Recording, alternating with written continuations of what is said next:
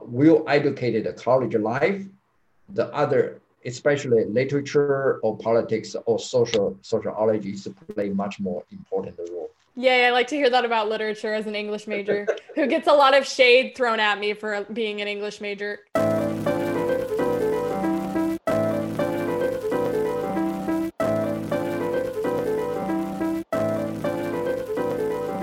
All right, hello and welcome to the Asian American Forward podcast. It's just our usual crew today, and we're discussing an issue that's really controversial. It's been in the news a little bit lately with some recent Justice Department announcements.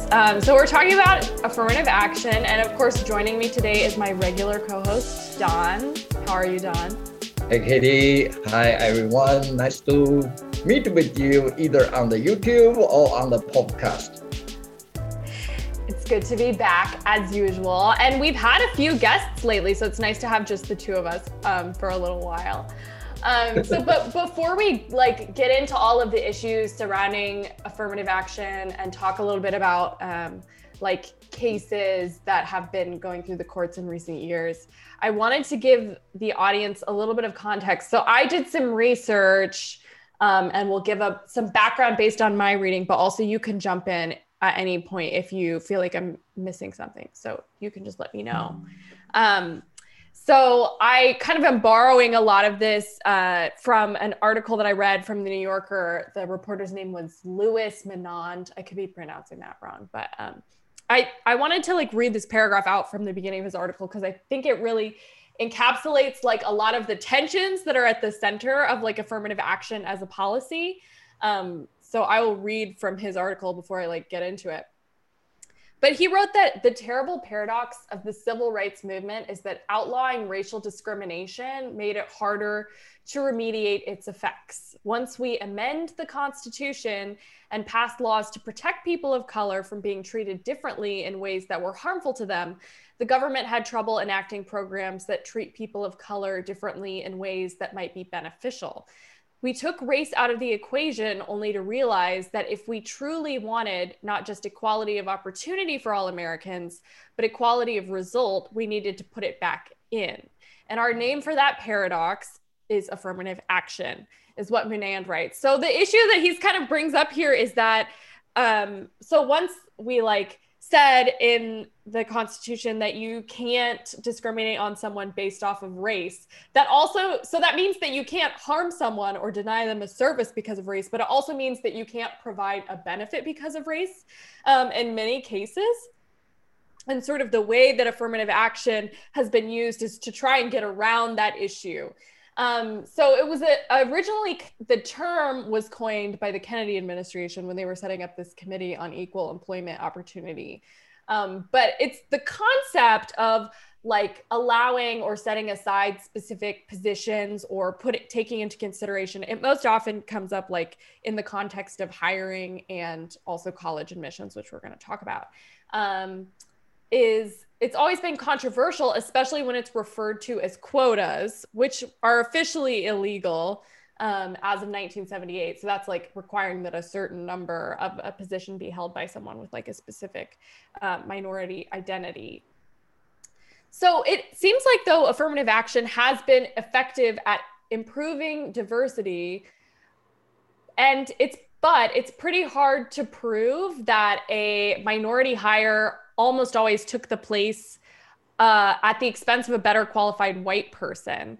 So it's hard to parse out oftentimes, and we'll see this later when we get into admissions data, how a company or a college is making a decision and whether or not you can actually point to affirmative action and say that choice was made because of race or because of gender or some other reason.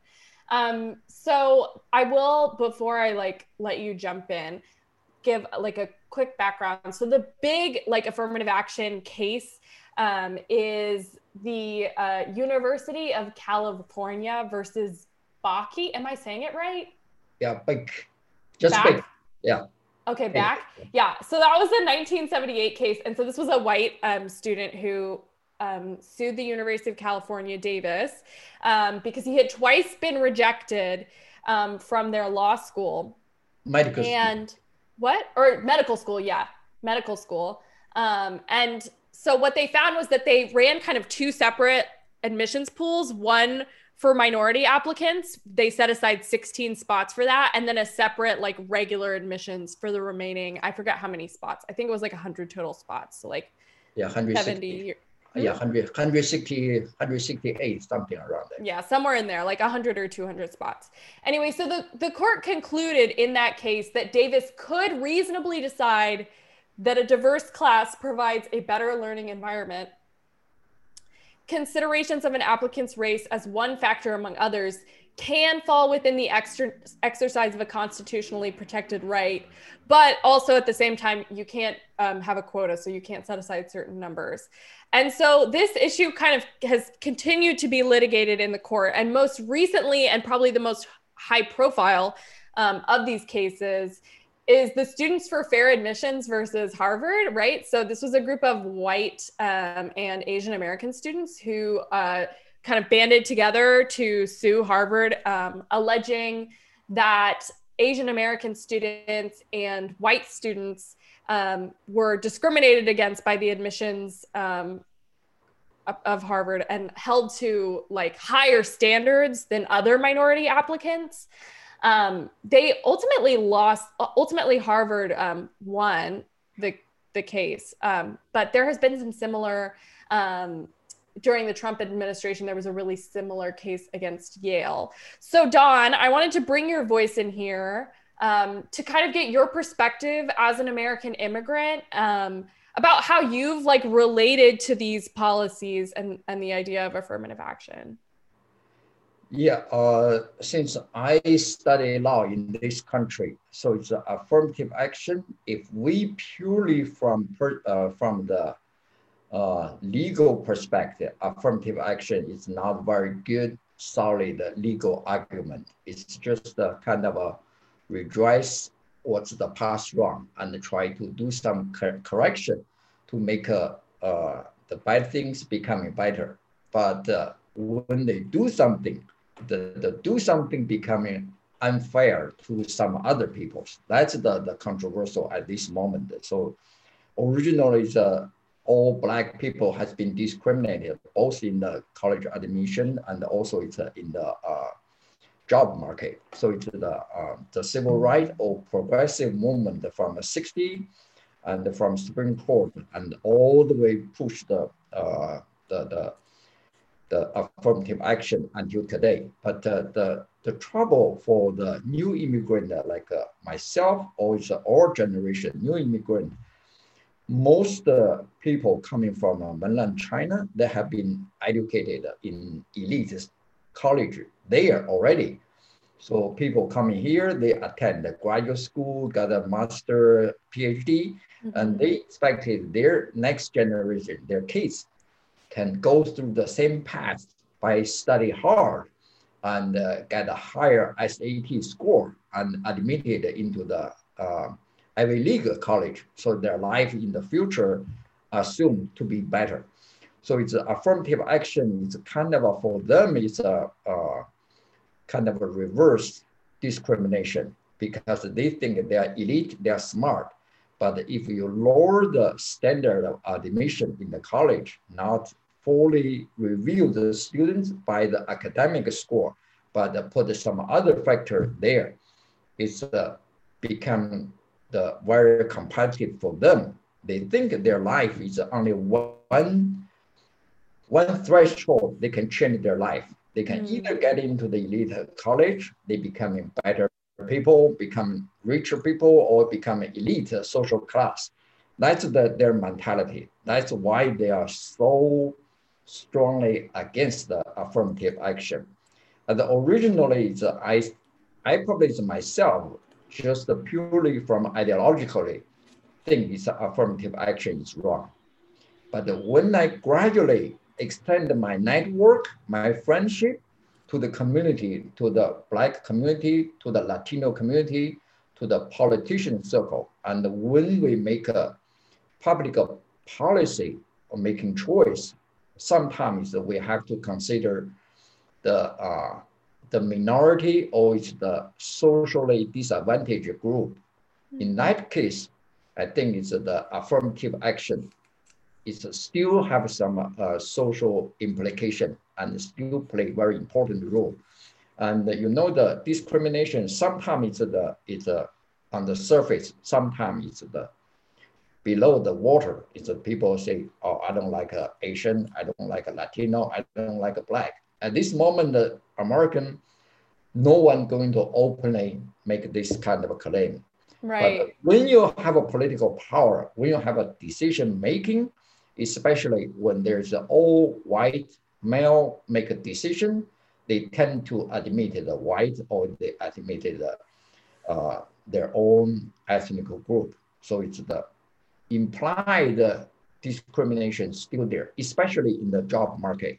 So it's but business people, especially bigger corporation, they see the advantage or the merit of the new immigrant, no matter where they're coming from.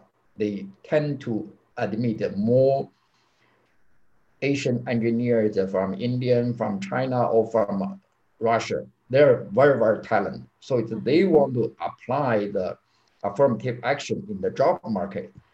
College admission is totally different. College admission, both in the California and in the Harvard or those Ivy League,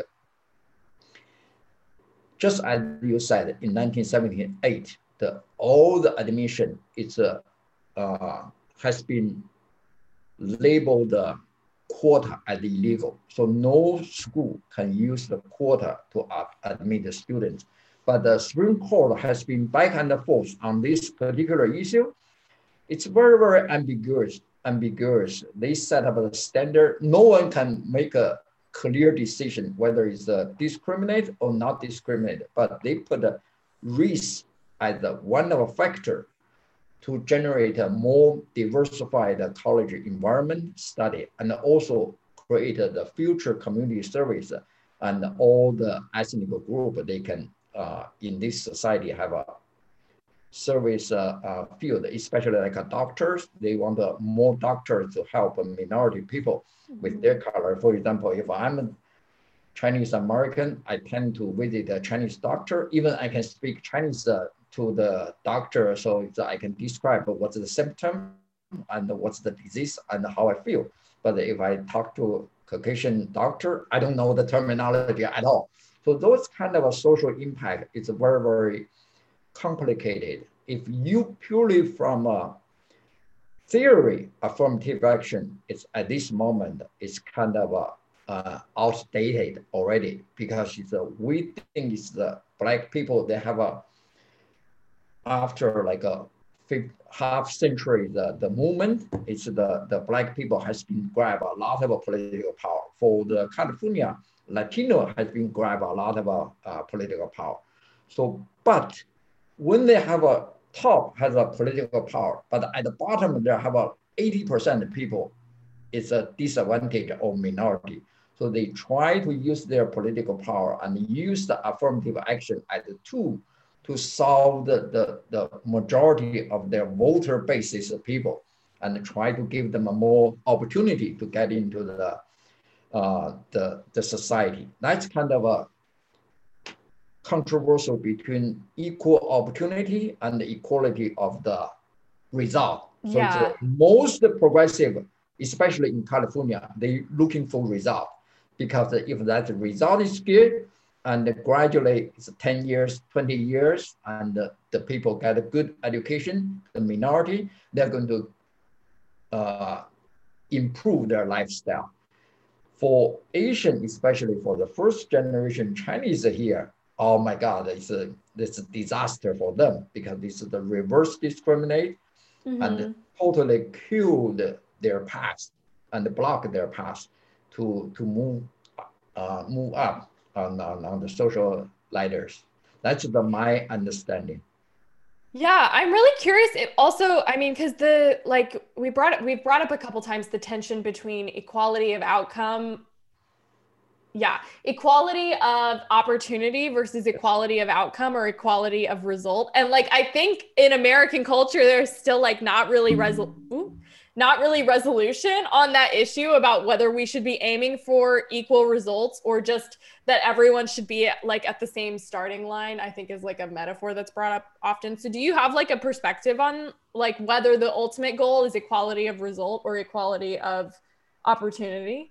Of course, my personal perspective is equality of opportunity is idealism. That's the best for any society.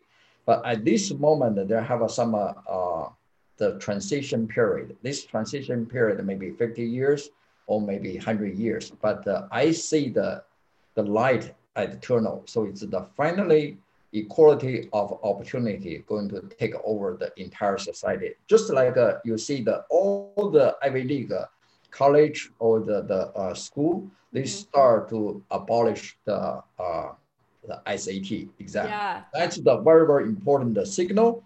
It's this thing is for responsibility of university. We are not only looking for people who can handle tests the best, and also it's the rich people, they tend to give their kids a lot of good outside school in the middle school, right? Because they can invest in tutors, yeah, like tutoring, test prep books and all of that stuff. Yeah. Yes, that's they have. But the poor guys and the family with less economic advantage, they cannot afford it. They can only enjoy whatever the public school provided. But they have some other talent. Those talent for the future people, and the life is becoming a whole life of study, not decided by one admission. You go to the Ivy League and then you win. You are the winner. So it's they gradually change this mentality. But for Asian, especially for Chinese, they need a time to adopt this one. That's why it's so many people start to looking for around their community, try to do some charity work, and try to get into the political the involvement. That's kind of a good trend for the Asian community, for Chinese community to adopt this one. The case of the fire admission suit Harvard, that case is very typical. The lawyer is called Edward Blum. He's has used his whole life to sue the elite the college for admission because he firmly believes this is a reverse admission. If a Supreme Court changed the court composition from a liberal to the conservative, especially now, it's a very, very good opportunity to shift the decision because the Supreme Court is always put a very ambiguous standard of admission there. But this time, if they have another case, bring to the Supreme Court, probably the conservative are going to vote maybe 5-4 or 6-1 or whatever is a majority is a conservative. Yeah. So they're probably going to apply the equality opportunity much stronger tendency to over the equality of result. And also the affirmative action is gradually they lose their the argument because the society has been tend to gradually go to the more equality. That's the basically is my feeling and the prediction. Yeah, I certainly hope that like going to an Ivy League school is not the only way to guarantee a good life because I went to a small private school. Yeah. So yeah, I definitely think that also there's like a lot of like cultural perceptions about, you know, status maybe is the right way to talk about it. But like, I think this is not only true among Asian Americans, but definitely like all Americans. Like if you go to Harvard or Yale or Princeton, like everyone knows those names. And that we still do attach a certain amount of like, I don't know, privilege, or we attach a certain amount of like value to people who are able to achieve those things. So I'm curious also like how maybe since coming to the US, your mindset has like shifted about like affirmative action, or like what changed your mind to sort of like broaden your perspective about like the essential like how important it is to get into the elite universities, and then also like about who even deserves to be at these elite schools. My thinking or experience is similar like all the people. If you come into this country longer enough, your mentality, your philosophy, your observation to the society will change gradually. It's at the very beginning, I totally have a Republican mindset.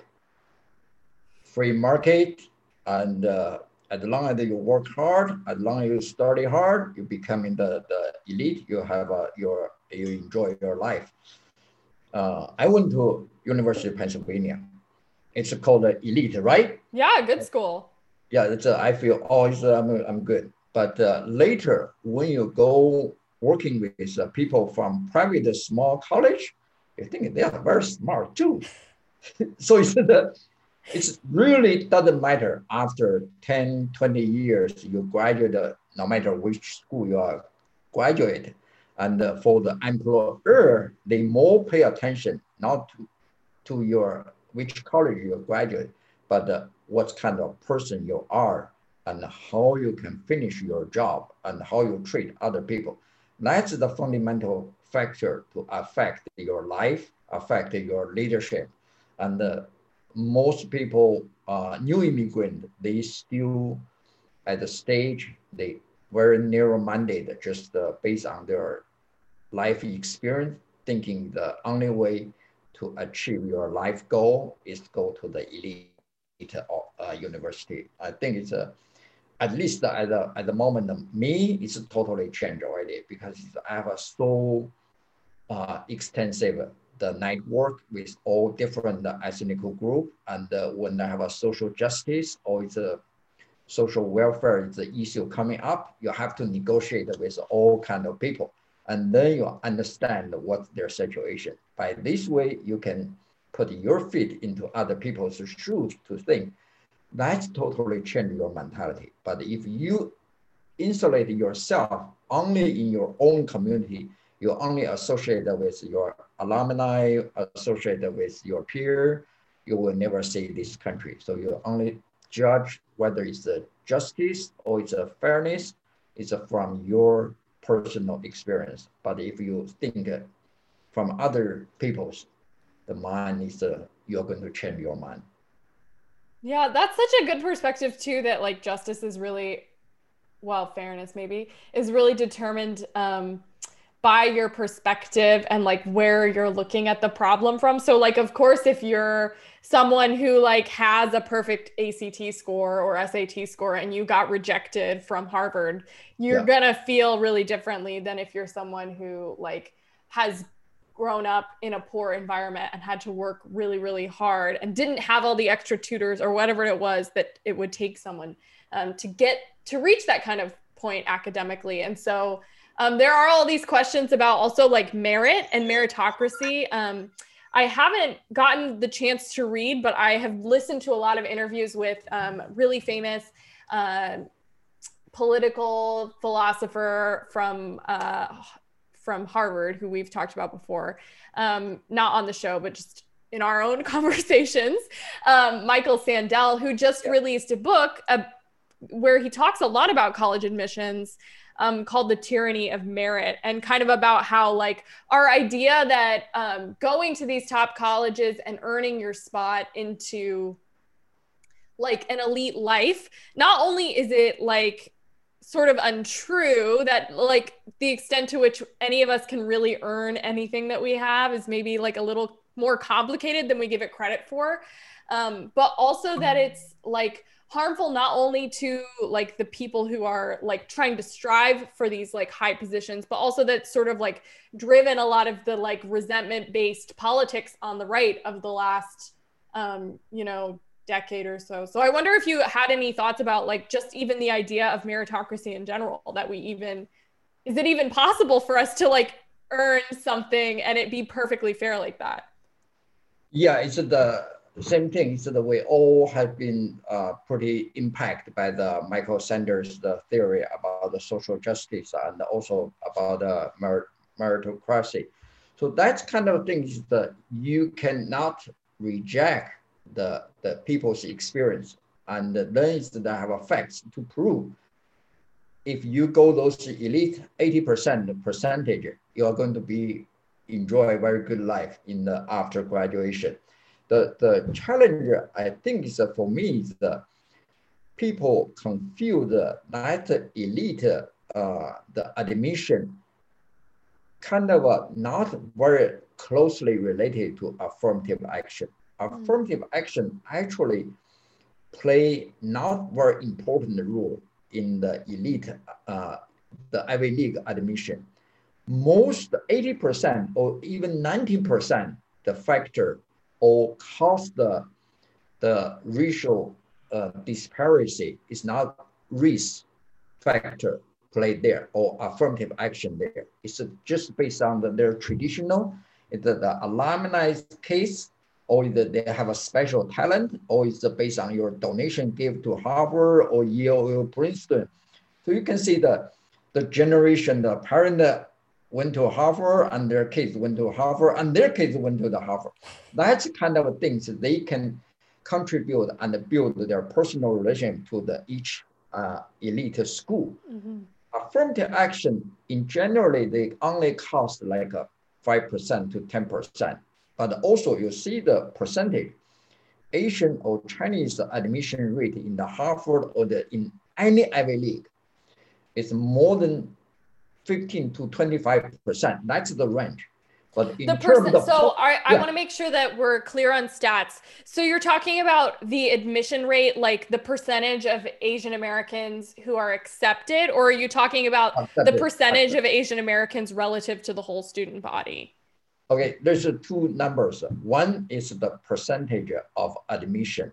Okay. Asian take like a 20% already.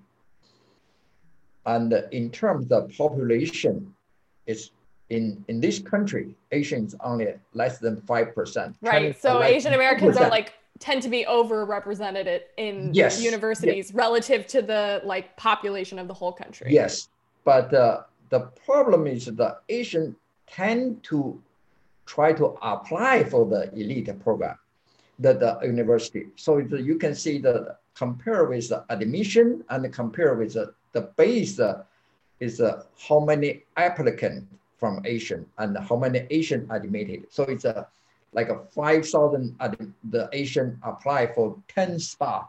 So that's cost their internal competition.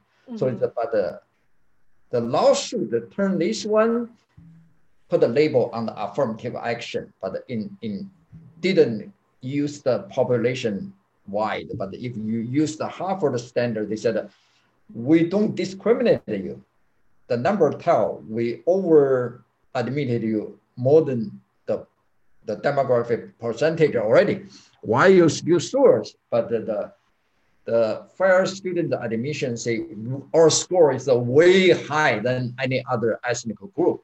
But if they based on the SAT, the entire Harvard or Yale or Princeton, every school is going to have 80% Asian or Chinese already. That's going to happen. So it's if you think that's fair, or it's if you're based on the lawsuit, their argument, that's going to be happen. So it's I don't think American people going to accept those kind of admission rates. Yeah, I was like, I was trying to find stats about like acceptance rates for Asian Americans, which is actually surprisingly hard to do. But I also found a similar statistic to you, right? That like the student body of most universities, or I'm not sure if this was Ivy League universities or the one that I found was a little bit old. It was from like 2005. But like about 20% of a college is Asian American, and compared to the whole population of the United States, that's way overrepresented. If you compare also, I was looking at the average combined SAT score. These numbers are as of 2015, so they're a little bit old, but like the average Asian American score is 1654. Compare that to like, so Black American average score is 1277. White American is 1576. Mexican American is 1343. So, right, the point that you just made, which is that like if you let people in solely on the basis of their test scores, you would end up with schools that are like mostly Asian, which doesn't really line up with the population of the US at all, which I think is a really interesting way also into questions about like, what is the role of these elite universities in the nation? Like, are they meant to be representative of our population, or like what should they be aiming for when they're admitting students? Do you have like a perspective on that? Yeah, I personally think this is the entire education philosophy and the impact to the future of mankind and what kind of people the education institute going to play. So it's the gradually, I think it's all the university president or principal, they can start to thinking what kind of a human capital they try to build for the future society. And they probably want to build a more human-centered people and the talent.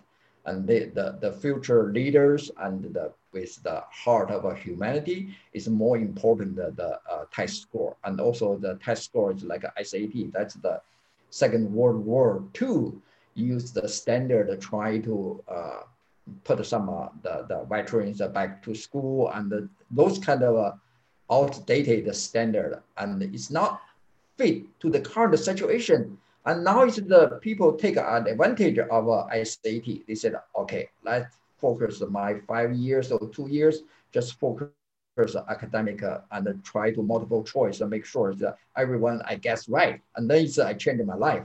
So it's I think within 5 years, all this going to be gone. Most parent or new immigrant, right? Or this episode, I just want to make sure that they understand this trend, their education purpose for their kids, and make sure that they can change their mentality and the philosophy of education. Yeah, so I think, yeah, definitely. I'm totally with you there on educating people who are like have a heart for humanity is way more important than like those test scores or whatever number. And I also think it's really interesting to think about how admissions are going to go in the next several years. Obviously, I think the pandemic has probably accelerated that a little bit. Many schools, including the University of California system this year, Yeah. Waived the SAT requirement. So it'll be really interesting to see like how how this year even has an impact on the future of college admissions and whether that like accelerates the end of standardized testing or if standardized testing is just going to become replaced by some other factor. But I think that is kind of a good note to end on. I will give you an opportunity to say if there's any last notes that we didn't cover from today that you want to just share about affirmative action or college admissions or even the purpose of education in general.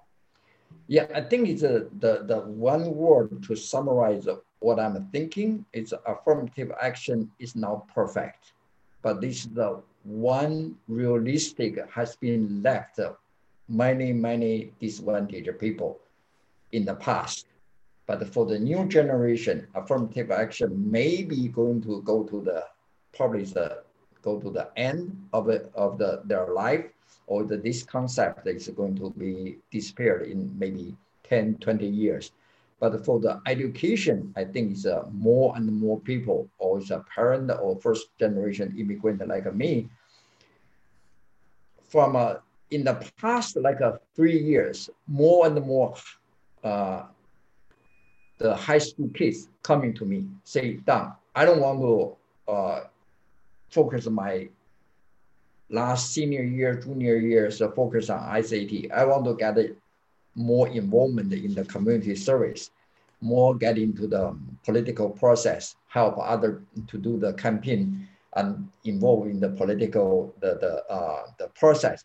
That's kind of a sign many people or parents, they realize the education for their kids, if they get early involvement in the community, in the politics process, and especially I'm doing the first lines of political stuff. So it's I can just bring them to all the volunteer work. Their kids feel it's a very enrichment and fulfill for their life. That's the trend. And I think this trend is going to be stronger and stronger. More and more young people, they are going to form their own judgment to the society by involving the out school activities instead of focus only on the math or only on the scores. Mm-hmm. Of course, if you want to be scientist, you want to be get all straight A in the math, in the physics, in the chemical. That's fine. But for the people, if you want to get a well-educated college life, the other, especially literature or politics or sociology, play much more important role. Yeah, I like to hear that about literature as an English major who gets a lot of shade thrown at me for being an English major. Because the question is always, what are you going to do with that? Yeah, that's the trouble for most Asian parents is the philosophy and anthropology and sociology, literature. Those kind of a major is the most Asian they try to avoid. They only want their kids like a doctor, engineer, or lawyers. That's it.